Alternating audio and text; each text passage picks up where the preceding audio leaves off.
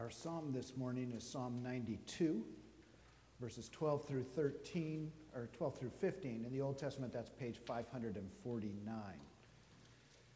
Psalm 92, beginning of verse 12. The righteous flourish like the palm tree and grow like a cedar in Lebanon. They are planted in the house of the Lord. They flourish in the courts of our God. In old age, they still produce fruit. They are always green and full of sap, showing that the Lord is upright. He is my rock, and there is no unrighteousness in him. And I will read the New Testament scripture in a moment. So we are continuing through our series called For the Love of Family. And I've been really excited to go through this. We've talked about the importance of mothers and of fathers. We've talked about the importance of children and adolescents. But have you been asking yourself, well, what about grandparents? Let's give it up for grandparents, huh? Yeah. We're trying to become an intentional, intergenerational, intercultural church. Now, that doesn't mean that we just tolerate other generations and other cultures. Intercultural, intergenerational means that we have an appreciation for, we value the other, and that's important. Young people need to value our elders. Elders need to value our young people. We all need to value each other because without the other, we are not whole. We need everybody to be whole, and that's what's exciting about, I think, frankly, our church. We are working to do that. Many churches focus on one generation, one culture, and they kind of stick to that. As I say, I've said many times, we are healthfully mixed up, and I want to continue to work towards that. So let's talk about grandparents in the family and in the church. How many grandparents do we have here today? Oops, I'll put my hand down. Jake, why do you have your hand up? Okay. So what's the value of grandparents? What are we talking about when we look at grandparents? Why do we value? And if we had a little more time, I'd probably come out and ask some of you, what do you love about your grandparents? But I'm going to say a few comments here. First, grandparents have wisdom. They have wisdom because they have lived a good long life and they know stuff that we who are younger don't know yet. They've experienced things that we haven't experienced. You know that old saying, wisdom to make good decisions comes from experience, and experience comes from making bad decisions. Right? Are we losing people here? Did I say something bad? Okay. I think that they're going to go downstairs and actually share some of their stuff with the Hispanic ministry. So that's part of our attempt to work towards interculturalism. So I'm excited to have them do that. So wisdom comes to make good decisions comes from experience, and experience comes from making bad decisions. Do I hear an amen? Amen. All right. But the truly wise learn from the experiences of others. So we don't have to experience those things. We learn from others, and so we speak to others and learn. So ask our grandparents' advice. Those of you that are younger that have grandparents, look to them, speak to them. Tell me about your experience. Talk to me. And this moves to the second thing, that there's stories. I love talking to older members, people who have been around a little longer than me, to hear their stories. One of the things I love to do when I go to visit people is just to sit down and say, well, tell me about your experience growing up. Tell me what life was like back when you were in high school, back when you went through college. It's just great to be able to do that and hear some of their stories. So listen. Since I've come to First Presbyterian Church, I've heard so many different stories, and some of the stories have to do with our church. And one of my favorite stories is the one, and I've shared it a little bit before, but the fact that we talked about moving out of the downtown area. In fact, our leaders voted to sell this property and move out. There used to be, I think, 15 to 20 churches in this little neighborhood right here. Civic Center Drive used to be called Church Street. There were so many churches down here. But once the urban plight started to happen, urban flight started to happen, churches moved out. And that's why, for example, across the street where Jack in the Box, behind Jack in the Box, there's an empty church building. Churches moved into the suburbs. And this church, the session took a vote to move. They were going to sell the property and they were going to move out to the suburbs like all the other churches. And then a small group on session wrote what was called the Minority Report, and they said, no, if we leave, where will the light of Christ be in downtown Santa Ana? And so they came and they presented their paper to the session, and a new vote was taken, and they voted to stay. The Minority Report became the Majority Report. We are here because of that decision to stay in downtown and be a light of Christ in the city center. That's why we're here. And those sorts of stories inform who we are and our core values, and they should inform where we go from here. We're here to be a light for Christ in downtown. So how does that affect who we are to become?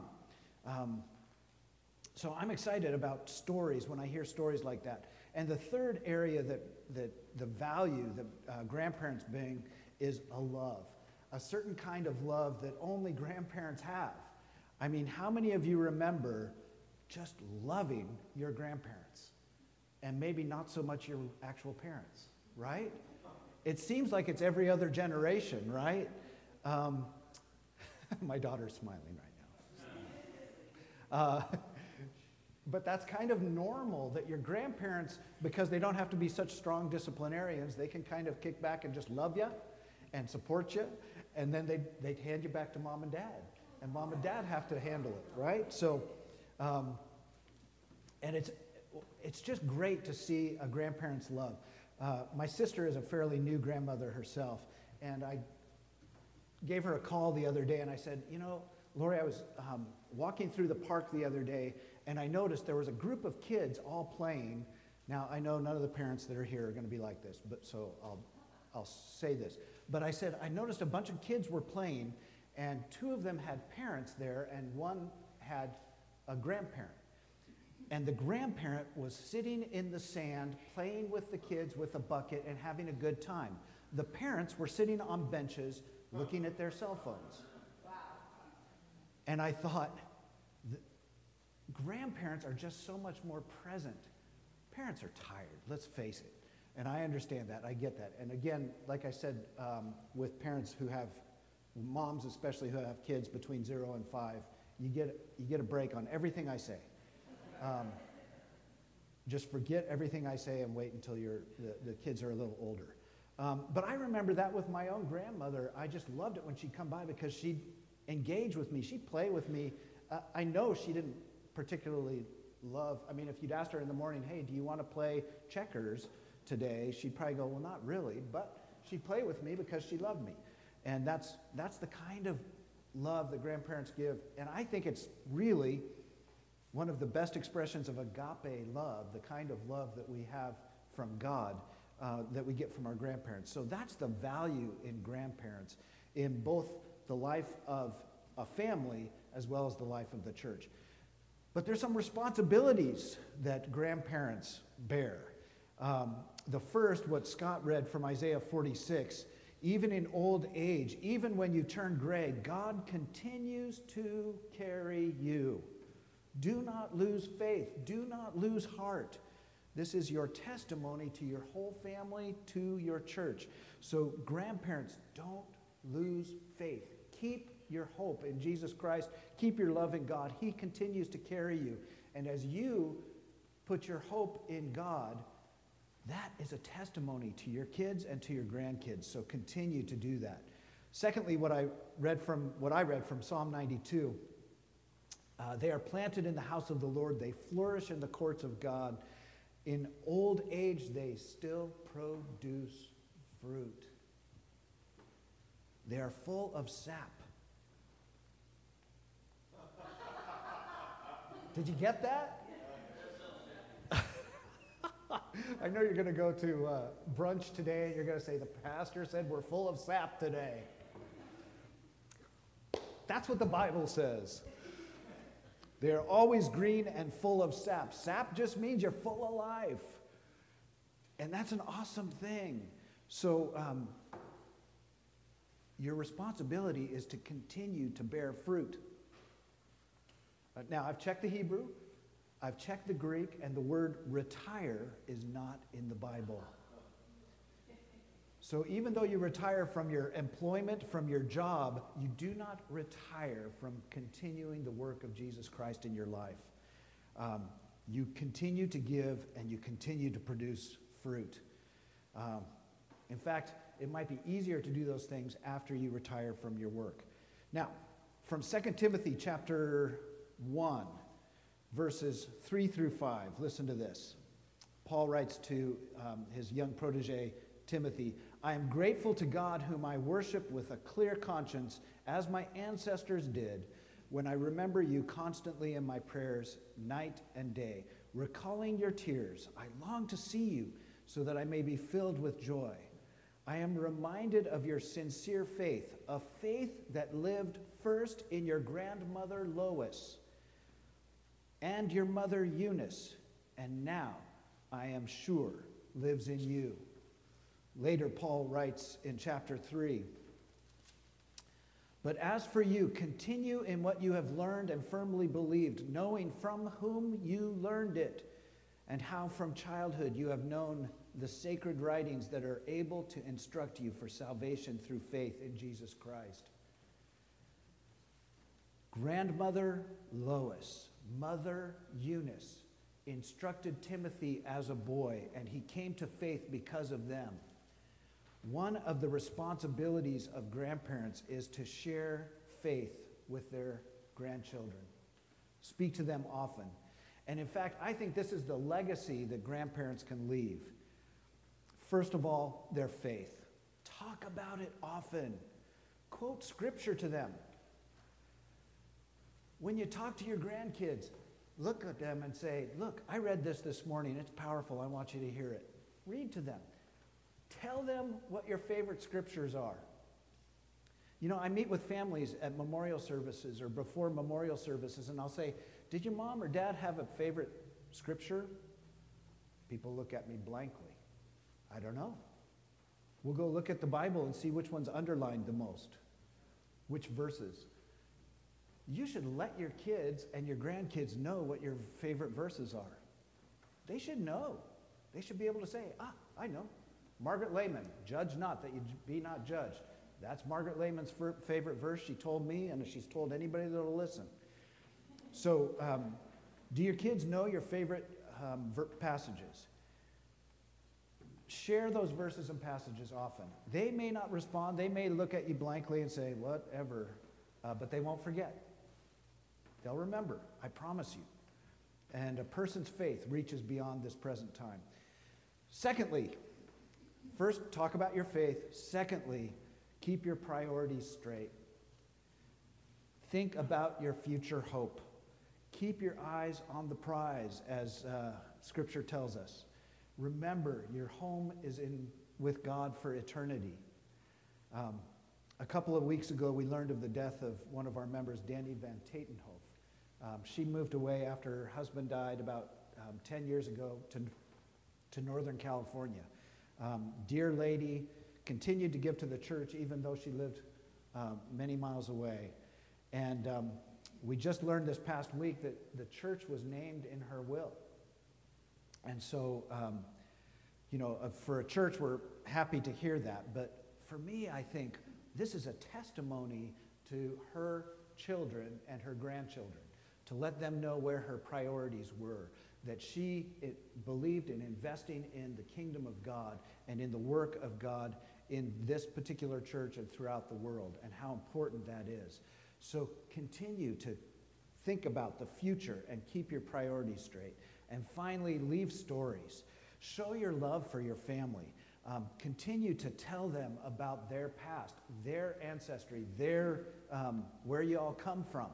That's important stuff. I have a couple packets here. This one my kids got at Christmas time, and this one my kids got on our last trip to my mom's place. This has stories in it. My mom made copies of a book of stories that my great-grandfather wrote in 1872. And he wrote them for my mom, his granddaughter. And they're typed. It's a little book. But my mom made copies to give to my kids and her other grandkids so that they could have that legacy, those stories. Now, this came at Christmas time. I'm pretty sure that my kids did exactly what I did when I was their age, looked for the check and put this in the closet. But, sorry, honey. I'm sure you read through it. And then this one that came, she has pictures of her grandfather and stories and all kinds of little things, poems from her parents, grandparents, and from herself. Those are gifts you can give to your grandkids. And I would encourage you, if you have any writings, or if you don't, maybe write something so you can give to them. Tell them your stories. Write your stories down so that they can look back at it someday and go, oh, wow, I had no idea my grandmother had to do this or that. You have a little time in retirement, so do it. At some point, I believe my kids are going to look at these and appreciate them more and read them and realize what they come from. So to finish up, grandparents are an important part of the life of a family and an important part of the life of the church. So retirees, I want you to keep the faith, stay strong in your faith, continue to bear fruit, and leave a legacy of faith and hope and love.